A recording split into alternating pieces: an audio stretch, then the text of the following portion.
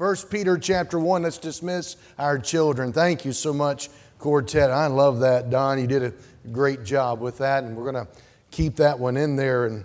And just very thankful for the truth of that song. We do pray for Miss Andrea Redmond as she's in the hospital, and it shouldn't be too long before there's a bouncing baby, and we'll find out what gender it is. It's a 50-50. It's going to be a boy or a girl. And contrary to popular opinion today, or crazy opinion today, is only going to be one of two genders. And so we're thankful for that. The God of our Creator had it settled a long time ago. And so 1 Peter chapter 1, we there? We're very thankful for the fact that we can journey through a book like this and get the hope that we need, and because it's Bible hope that gives us God's help. And so we want to continue. This will be the third message in our series of 1 Peter here in chapter number 1. So let's stand together and we'll look at our reading beginning in verse number 6. And I'm going to reach back a little bit as we do, because remember, when they got these letters, they didn't have the chapter divisions. They didn't have verses. It was all together. And so it was one comprehensive thought. But we divided up. If we didn't, we would be here for several weeks at a time if we just preached right through it. But it would be a good sometime for us, I think, to read the entire letter the way it would have been read, and to get the whole thought. So that's why we keep reaching back. We want to keep together the train of thought that goes with it. Because remember, when God wrote this, He wrote it for a specific group of people at that time, and there's one interpretation is what God meant when He wrote it, and there's many applications for everyone else ever since He put it in the book. And so let's read beginning in verse number 6. The Bible says, "Wherein ye greatly rejoice, though now for a season, if need be.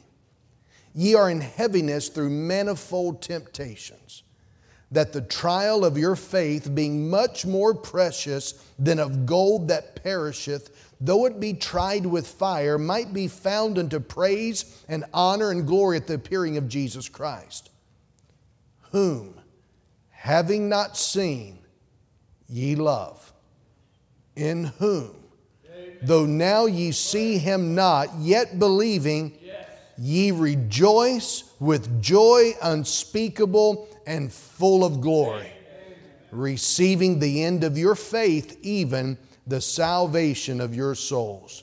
I want to preach this morning on this thought: is your hope alive? Is your hope alive?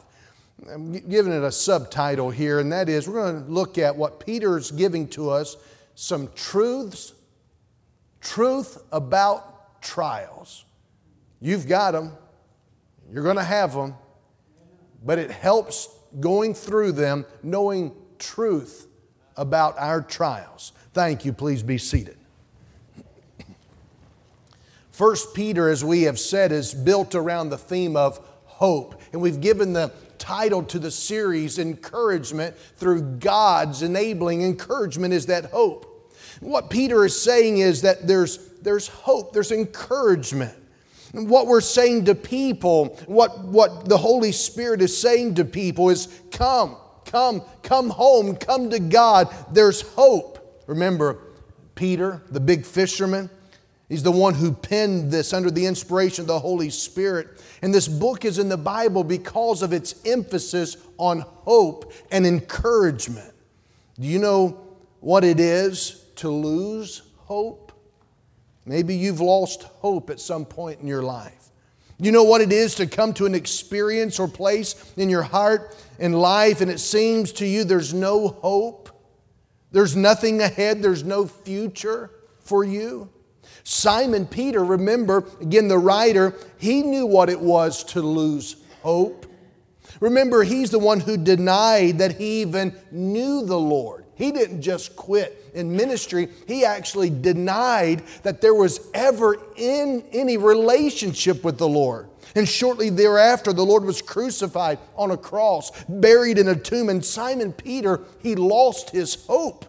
In fact, his words could well be described as those two disciples on the road to Emmaus when they were discussing the death of the Lord Jesus. The one said, we had hoped that this was the one, Jesus was the one. And I believe that's the way Simon Peter felt. He lost his hope. You know, you cannot live a happy life apart from having hope. Not the world's kind of hope. That's not what Peter's talking about. He's talking about the Bible kind of hope. What is that? Well, it's hope that is found in Jesus alone. When we come to the Lord Jesus Christ as our personal Savior, not religion, but a personal relationship with the Lord, meaning there was a time you knew sin was your problem. You knew hell was where you were headed. If you took your last breath without Jesus, you'd die and go straight to hell like God says so. But you realize that Jesus is the answer. You didn't want your sin. You didn't want to miss heaven and go to hell. And you cried out for Jesus to save you. That's the salvation where you find the beginning of a life with Jesus. That's where you find hope. Hope is the anchor that stabilizes our life on stormy days. Hope is that telescope that brings the promises of God to the eye of faith, enabling us to live our present existence on the basis of future promises of God. How awful not to have any hope whatsoever in our life. It's difficult enough to face fearless, sleepless nights in a hospital. But think about experiencing those fearless, sleepless nights without Christ as our hope. It's hard to deal with a wayward child, but think about dealing with a wayward child without Christ and without hope. It's hard to go through a painful divorce, but think about going through a painful divorce without Christ, without any hope. It's difficult to hear bad news from a doctor about a terminal disease, but imagine hearing that kind of news without any hope because of not having a real relationship with Christ. It's an awful thing to live without hope. Something happened, however, in the life of Peter. Restored hope was given to Peter. Simon Peter has given this book to us about hope so that we too can discover that he has a great deal to say about hope. God has a great deal to say to us about hope. In the verses we just read, we saw hope mentioned. In verse number 13, you find the word hope appears again. In verse 21, you find hope again. See, Simon Peter, he's the apostle of hope. You think of Paul. I think of Paul as the apostle of faith. I think of John. John was the beloved disciple. John would say he was the disciple whom Jesus loved. Paul was an apostle of faith, and John was an apostle of love. Peter would be the apostle of hope. He's going to talk to you and me about what it's really like to have hope in our lives. If you have Jesus, you can have hope. If you do not have Jesus as your personal Savior, you cannot have hope. Proverbs 11 and verse 7, when a wicked man dieth, his expectation shall perish, and the hope of unjust men perisheth. If you don't know the Lord when you die, there's absolutely no hope for you eternally. But when you know Jesus Christ as your Savior, you have hope for the future. And that hope for the future enables you to live with hope in your present existence today. I want you to notice in these verses how Peter, I want you to put this in your mind, how he ties together three concepts. In verse number 3, notice he mentions the word hope unto a lively hope, verse 3. And he ties that concept of hope to another concept in verse 7, and that is the trial of your faith. Hope, verse 3, faith in verse 7. And then there's another concept he ties together in verse 8, and that's the word love. Whom having not seen ye love. You have hope, faith, and love. Faith, hope, and charity. You've heard of that? And here Peter's emphasizing that concept as well. He says in verse number 3, blessed be the God and Father of our Lord Jesus Christ. And Peter's going to take a moment and he's going to praise the Lord for some spiritual realities that come into our life when we meet Jesus as our Savior so that we can have a living hope. I want you to look at these with me this morning. Again, we preached some of these verses last week, so we're going to tie them together. But number one, he gives us this idea, because of Christ, we can have hope. And that tells us, number one, we can have an expectant faith. An expectant faith. A faith that is confident. An expectant faith. A real expectation about the future. Notice what he says in verse 3. Blessed be the God and Father of our Lord Jesus Christ, which according to His abundant mercy hath begotten us again unto a lively hope by the resurrection of Jesus Christ. See, Peter says, let's praise the Lord for a living hope, a hope that is alive. He's talking about mercy. Mercy is something that you get that you do not deserve. It's something that you get. If you're speeding, you get pulled over by an officer and he says you're over the speed limit, you deserve a ticket. That's justice. But he says, I'm not going to give you a ticket. That's called mercy. And when we get saved, God has shown us mercy so that He says, you're not going to go to hell. You're not going to have to pay for your sins. It's a done deal. It's mercy.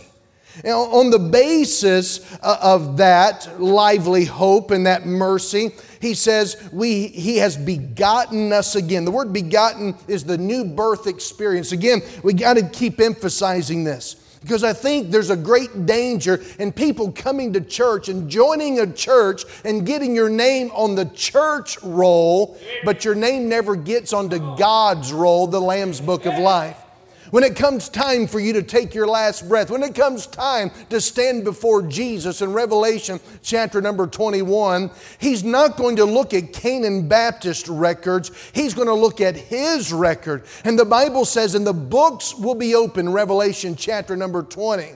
And He's going to see in those books whether your name has been recorded in the Lamb's Book of Life. You can go to Sunday school here and you can get put onto the Sunday school roll. You can join the church and your name be put on the church roll. But none of those guarantee that you'll get into God's heaven, because the only way you can get into God's heaven is to get into God's family. And the only way you can get into God's family is through the new birth.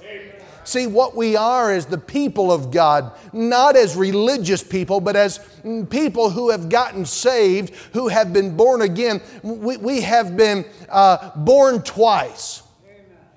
Twice born people is what we are. Twice born people living in a once born world.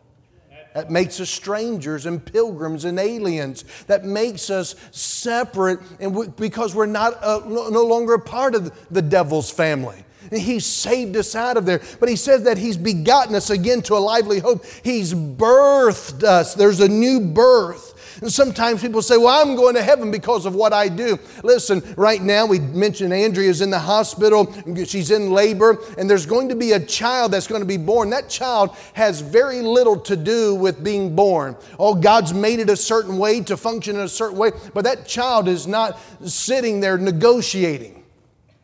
That child doesn't have a say-so as to which womb it would be placed in. That child does not have a decision as to which century it would be born. All of that is God's doing. And when it comes to a spiritual birth, you don't have anything to do with it except the say-so.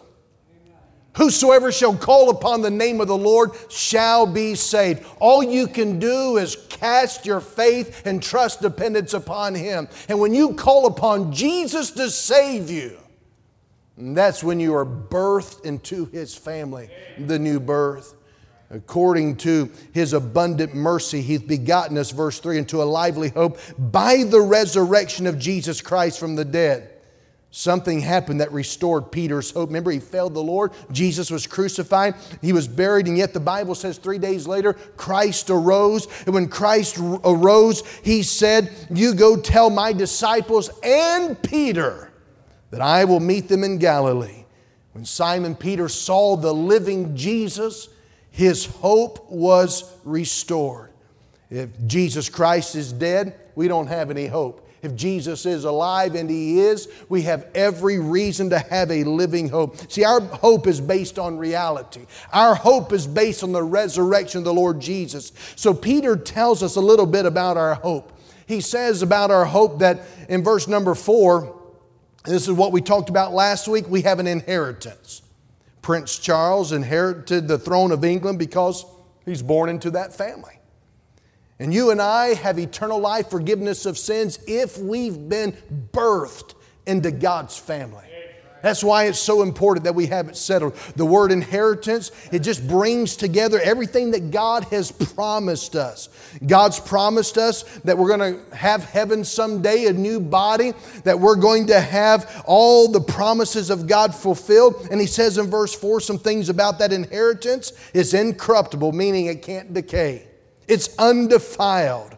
It fades not away. It'll never die. And so he's talking about this living hope that we have. He's talking about this matter of what we have in Christ, and a lot of it has to do with a future tense. Living hope in Jesus right now, that we will have heaven, we have it secured, we have it protected by the power of God. It's incorruptible, it's undefiled, it fades not away. But I want you to see something else about it. This reality of a hope that is alive, and that is in verse number 6, he tells us, wherein ye greatly rejoice, though now. He shifts from future tense in verse 4 and 5 to verse 6. He's talking about present tense now. He says, though now for a season, if need be, ye are in heaviness through manifold temptations. What's he referring to? Well, he's talking about our faith. So I want you to see number 2. Not only do we see an expectant faith, but number 2, he's talking about an exercised faith. A faith that has to be exercised. Now, we exercise it, and God exercises our faith. See, Peter, he's now talking about the now and now, right here. In verse 4, he's talking about the sweet by and by, but now he's talking about right now. And he mentions this matter of temptations in verse 6, manifold temptations. Now, temptations does not refer to solicitation to sin. This idea of temptations refers to trials, difficulties, problems. Have you ever had any of those? Trials, difficulties, and problems. Remember, Peter's writing to a group of people who are living in foreign places with difficult cultures. They're twice-born people living in a one-born society. They're God's people living as strangers in the world in which God placed them. He's saying to these people, I know that you're in heaviness now because of many trials and difficulties. He mentions temptations. He also talks about heaviness. You see that? Middle of the verse, if need be, ye are in heaviness. It carries the idea of grief that troubles can bring, heartache that can come by the troubles and the difficulties of life. You may be in many troubles this morning. And then he uses another word. Notice right before the last word of verse 6, temptations. Notice the word before, it's the word manifold. You see that? Manifold simply means many-colored. It's where we get our word polka dot. It comes from this same root word. It means that troubles come in many colors. Troubles come in many different varieties. You may be facing financial troubles this morning. You might be facing marital troubles. You might be facing family troubles. It could be health troubles. In other words, somebody can have one of these or all of these this morning. Trials and troubles, they vary. There may be many different nuances, and all of these kinds of trials and troubles bring difficulties and heaviness into our life. Peter says, wherein, verse 6, ye greatly rejoice. Though now for a season, if need be, you're in heaviness through manifold temptations. And with that setting here, let's talk about this exercising of faith. He tells us that when trials come, all of us have troubles, and all of us are in one of three situations. We are either coming out of some trial or trouble, we are heading in trial or trouble, or we're in it. We're always coming or going with trials and troubles. And he says when trials come, he refers to it as a season. A season. One good news about that phrase, a season, is that it tells me that the trial is not going to last forever. It's not. You're coming out of the trouble one of these days, whether it's God delivering you here on earth or God delivering you by taking you into eternity in His presence. But the trials will only last for a season. But not only does He tell us when trials come through a season, but He also tells us why trials come. Notice the phrase in verse 6, He says, for a season. Now notice the next phrase, if need be. Now look at it again, verse 6. Wherein ye greatly rejoice, though now for a season, if need be, ye are in heaviness through manifold temptations. What is the need be? Because I'm sure all of us, when we're going through a trial, may say, I don't need it.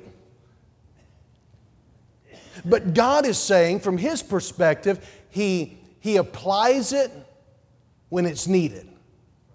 If need be. In other words, what God is saying is that He has a purpose in every trouble, every trial you face. He has a purpose. You say, okay, preacher, I want to know what the purpose is. Well, these verses of scriptures tell us what the purpose of trouble is by an illustration that he gives. Notice verse 7.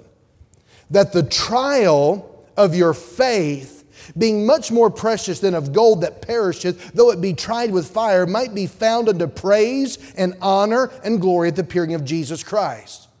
All right. The illustration he uses is of gold refined by the fire. That the trial of your faith, being much more precious than of gold that perisheth, though it be tried with fire. So the purpose for the troubles that come into your life are twofold. Number one, to purge our faith. He's trying to purge. You never really know how genuine your faith is until your faith is put to the test. He did it with Abraham. He promised him a son, gave him a son, and then he says, now sacrifice your son. And the Bible says that God said to him, now I know that you fear me. Now I know, Abraham, that you believe me. Well, God knew it all along. It wasn't for God's sake, it was for Abraham. And we don't know often. We like to think, well, I trust God, I believe in God. But can we trust Him and believe Him when everything seems to hurt and everything seems to fall apart? And so God's going to purge our faith. Again, He's using the idea of the goldsmith. The goldsmith, he'll take gold and he'll put it into a jar known as a crucible. And then he'll begin to heat that crucible. And as the gold begins to melt, it liquefies into a hot liquid. And that gold settles to the bottom, and the impurities of the gold rise to the top. Then the goldsmith will take a skimmer, and he will skim those impurities right off the top. That's exactly what happens when God allows troubles and trials into your life. When you and I get into the fire of troubles and difficulties, when the fire of trials and difficulties come into our life, it causes the impurities of our life to rise to the top. And so when we're griping and complaining, when we're pouting, we're missing the fact that God is the goldsmith. God cares about you. And one of the most important things about us is that we don't insult the one who loves us. Rather, we please Him and get a hold of Him by faith. And so He purifies. And when all of that dross, when the fire is on, the heat begins to do its work within our life, we learn a great deal about ourselves. That trial comes into our life and somebody says, man, I didn't respond right. I didn't act right. That's not me. No, that is you. That's you and me in the fire. When we're in trouble, how you act, oh, that's really you. You're just seeing you the way you really are. And when we get into the fire of trouble, then all of that stubbornness and all of that selfishness and all of the ugliness and the harshness and the bitterness in our life, it rises to the top, and the Lord says, do you see it? Do you see it? You say, oh, I don't like it. I didn't know that was there. And the Lord says, well, let me just skim it off. Let me just take that right off the top of your life. One of the purposes that God has for trouble is to purge us of impurities. But a second one is in verse number 7. That the trial of your faith, being much more precious than of gold that perisheth, though it be tried with fire, might be found unto praise and honor and glory at the appearing of the Lord Jesus, not only to purge our faith, but also to purify our faith. To purify our faith so that our faith will be genuine. Not only to purge and get the ugliness and self out of it, but He's purifying it so that our faith is authentic. It is genuine. It's sincere. It's without hypocrisy. It's a real faith that trusts God because He's God. And so He's purifying.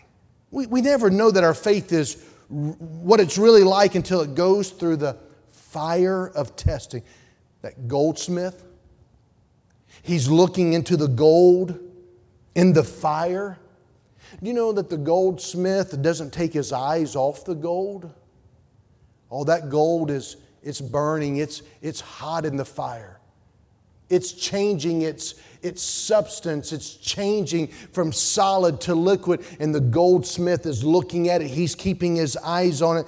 And what happens is he's got his hand on the thermostat and he's very careful with it. You know, God has His eyes on you and He has His hand on the thermostat, and He'll never put too much fire on you. He'll never put the fire on you to the point that it'll harm your faith, but rather what He's trying to do is purify your faith. You know, as preacher, you say, how does the goldsmith know when it's time to take the gold out of the fire? I'm glad you asked. When the goldsmith sees his own reflection as he's looking at it, and he sees his own reflection, he knows that it's time to take the gold out of the fire. Are you going through a hard time this morning? Are you having troubles and it's straining your hope? You wonder when the fire is going to be over? Let me remind you, if you're a child of God, and if you're not a child of God, you better become one. And if you're a child of God, Jesus is looking at you. He's looking at me, and He wants us to become more like Him. He's trying to see Him in you. As our faith is put to the test and tried, we become more like Jesus, and the image of Jesus can be seen. When the gold is taken out of the fire, it is well repaid for the fire, because one day that gold may become the circle of a king's finger as a ring, or one day it'll be as a crown on a queen's head. The truth is, God's purpose is one day in you and I that we would shine with the radiance of Jesus Christ. Living hope. I want you to see a third thought in verse number 8. Some truths about trials helping us with a living hope. Verse 8, whom having not seen, ye love, in whom though now ye see Him not yet believing, you rejoice with joy unspeakable and full of glory. Notice the phrase, whom having not seen, ye love. You know, here he's talking about number 3, an experiential faith. An experiential faith, not just an expectant faith, not just an exercise faith where he purges it, he purifies it, but here he's talking about an experiential faith. Peter was saying to them, you've never seen Jesus in the flesh. That's what he's telling them. Nor have you, nor me. Peter has seen Jesus in the flesh, yet Simon Peter says of them, and you haven't seen him, yet you love him. I hope that's true of you. Sometimes I wish I could have the heart of Simon Peter. I say to Peter sometimes, you did more than most folks. You actually got out of the boat. Wouldn't you have liked to have seen that scene in the life of Jesus? You and I have not seen Jesus with our physical eyes, but wouldn't you like to have seen Jesus walking on water and Peter getting out of the boat? But Peter says, though you haven't seen him, whom having not seen. He tells us, John tells us in John 20, blessed are those who have not seen and yet believe. You and I are in that category of people who've never seen the Lord with our physical eyes. We've not seen Jesus Christ. Yet, however, if you're born again, child of Almighty God, as you study the Bible and the Holy Spirit, He begins to meet with you. He paints a picture in the canvas of your heart of the lovely Lord Jesus Christ. What happens is when you see Him with the eyes of faith, verse 8, you love Him. Our love for Christ is not based on physical sight because we've never seen Him. It's based on our spiritual relationship with Him and what the Word of God has taught us about Jesus. When you find yourself in some trial and you hurt, would you immediately lift your heart to Christ in true love and worship?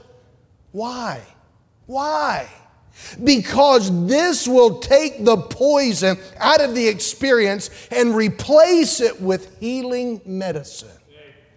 See, Satan wants to use life's trials to bring out the worst in us. God's trying to use life's trials to bring out the best in us.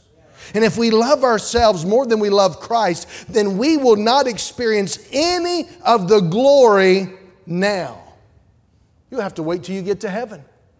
But God says you can experience now the glory.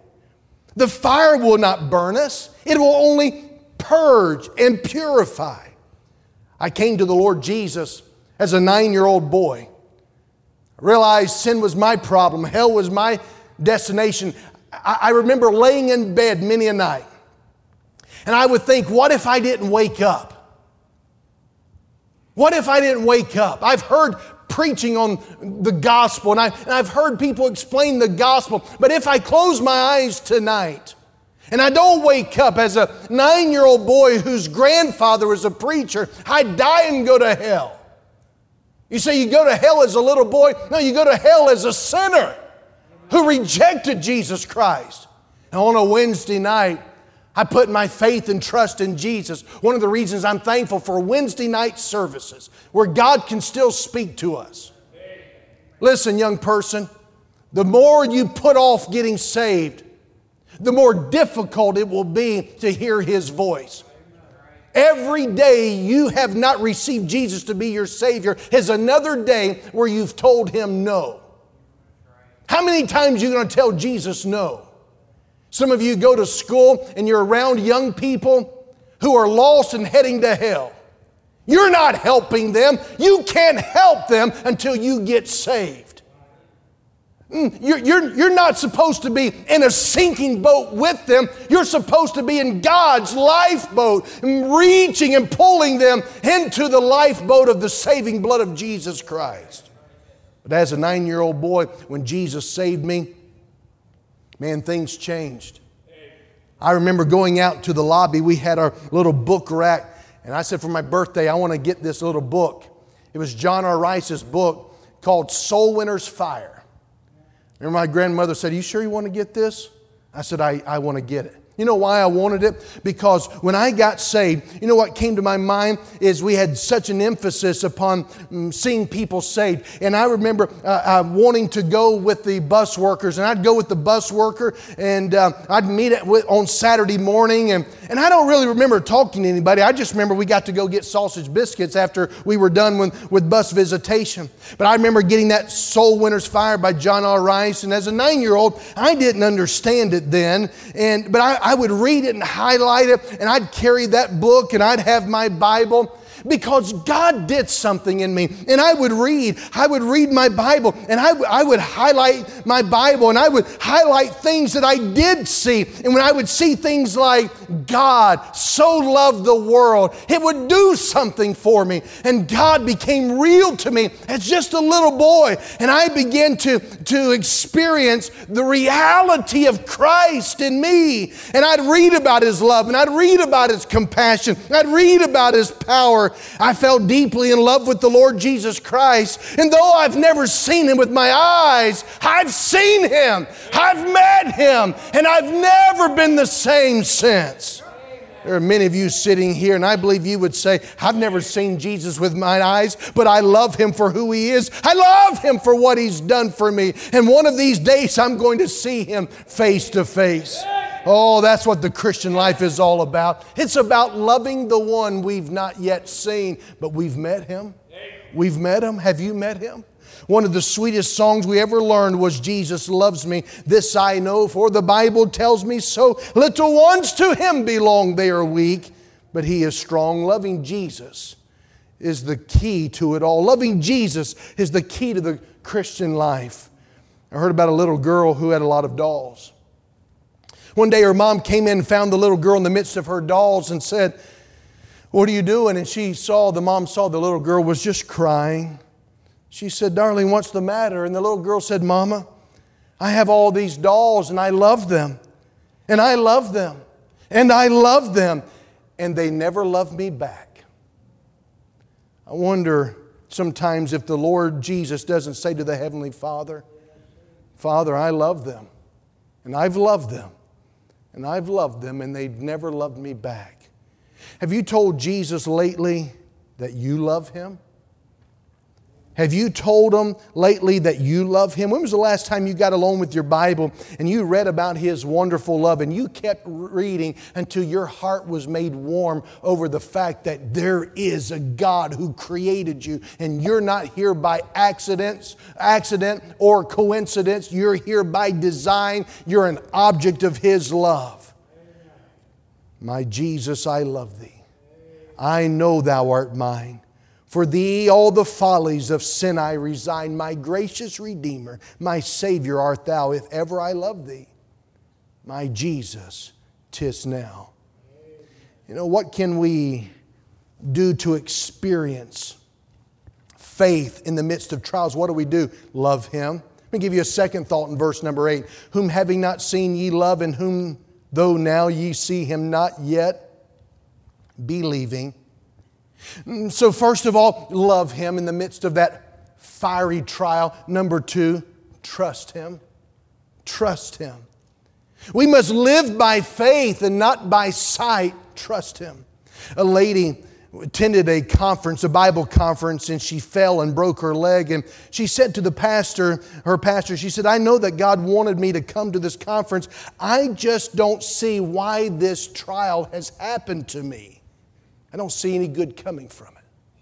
The pastor wisely replied, Romans 8:28, "All things work together for good to them that love God, to them who are the called according to His purpose." And he said, it doesn't say that we see all things working together for good. It just says we know it. We know it. You may be going through a fiery trial and you don't see any good coming out of it. How many would say, "I'm thankful, however, I can know that He can bring about good because that's my God"? See, faith means surrendering all to God, obeying His word in spite of circumstances, in spite of the consequences. See, love and faith go together. When you love someone, you trust them.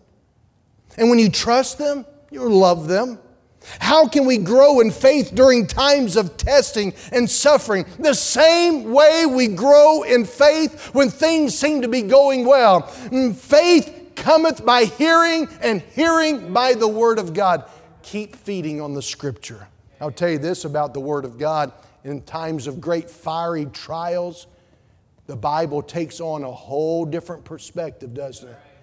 You see things, you read things, you hear things in the Word of God that didn't mean as much to you otherwise. But not only do we see loving Him and trusting Him, but in verse 8, rejoice.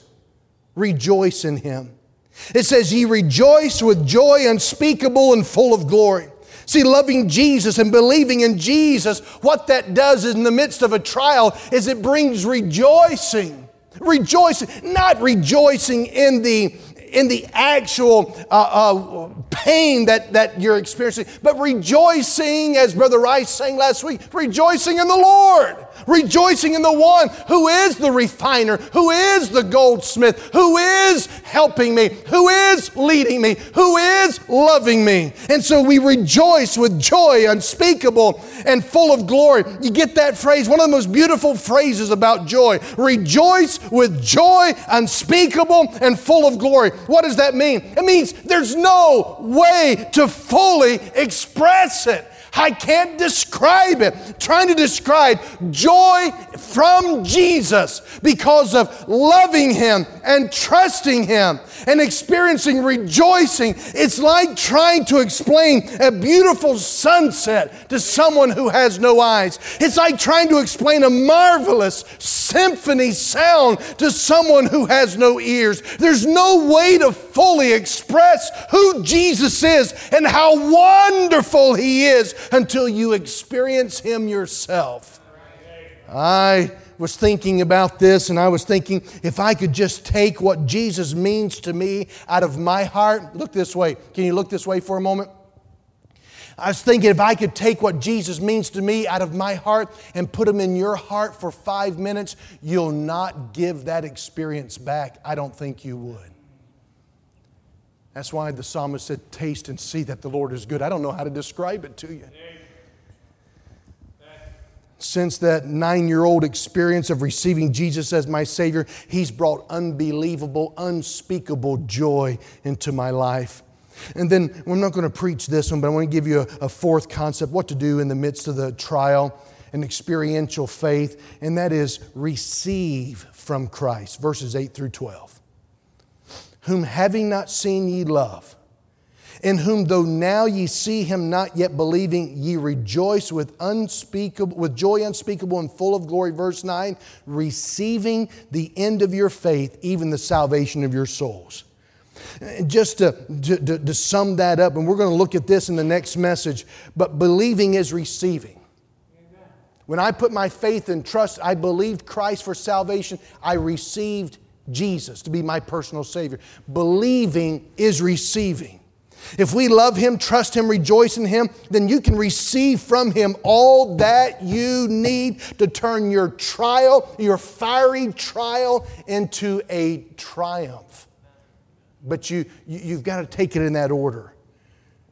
Charles Spurgeon used to say this, little faith will take your soul to heaven, but great faith will bring heaven to your soul. And that's what Peter, I believe, is saying in these next few verses about we can bring heaven close to us here in the midst of this trial. We don't just have to hold on and wait until Jesus comes or until we go. You don't have to wait and hold on. You can hold on to the one that's giving you living hope, that allows you to see and experience God and to have joy unspeakable and full of glory. And though you may be going through great trial, you get to the point where you say, I don't know if I'm ready to go. I'd like to hang on to Him some longer here. This is getting good. Because heaven's coming someday. Let me ask you, are you sure you're going to heaven? I brought it up a few times. You say, I know I'm saved. So why don't you come to church then? Well, if you really know Jesus, why are you skipping out on Him? Well, you don't know what's going on. No, that's what I've been preaching about. I don't, but He does. So what's your problem? You don't have a living hope. That's why you don't know how you're going to make it. And that's why it's not coming in. And that's why you're having to do the very best you can. And you're looking for karma. Stop looking for karma and look for Christ. And stop looking at the horoscope and look at the Holy One. And you need to understand that God is looking for you. And the best thing you can do is surrender to the one who loves you. Let's stand together, please.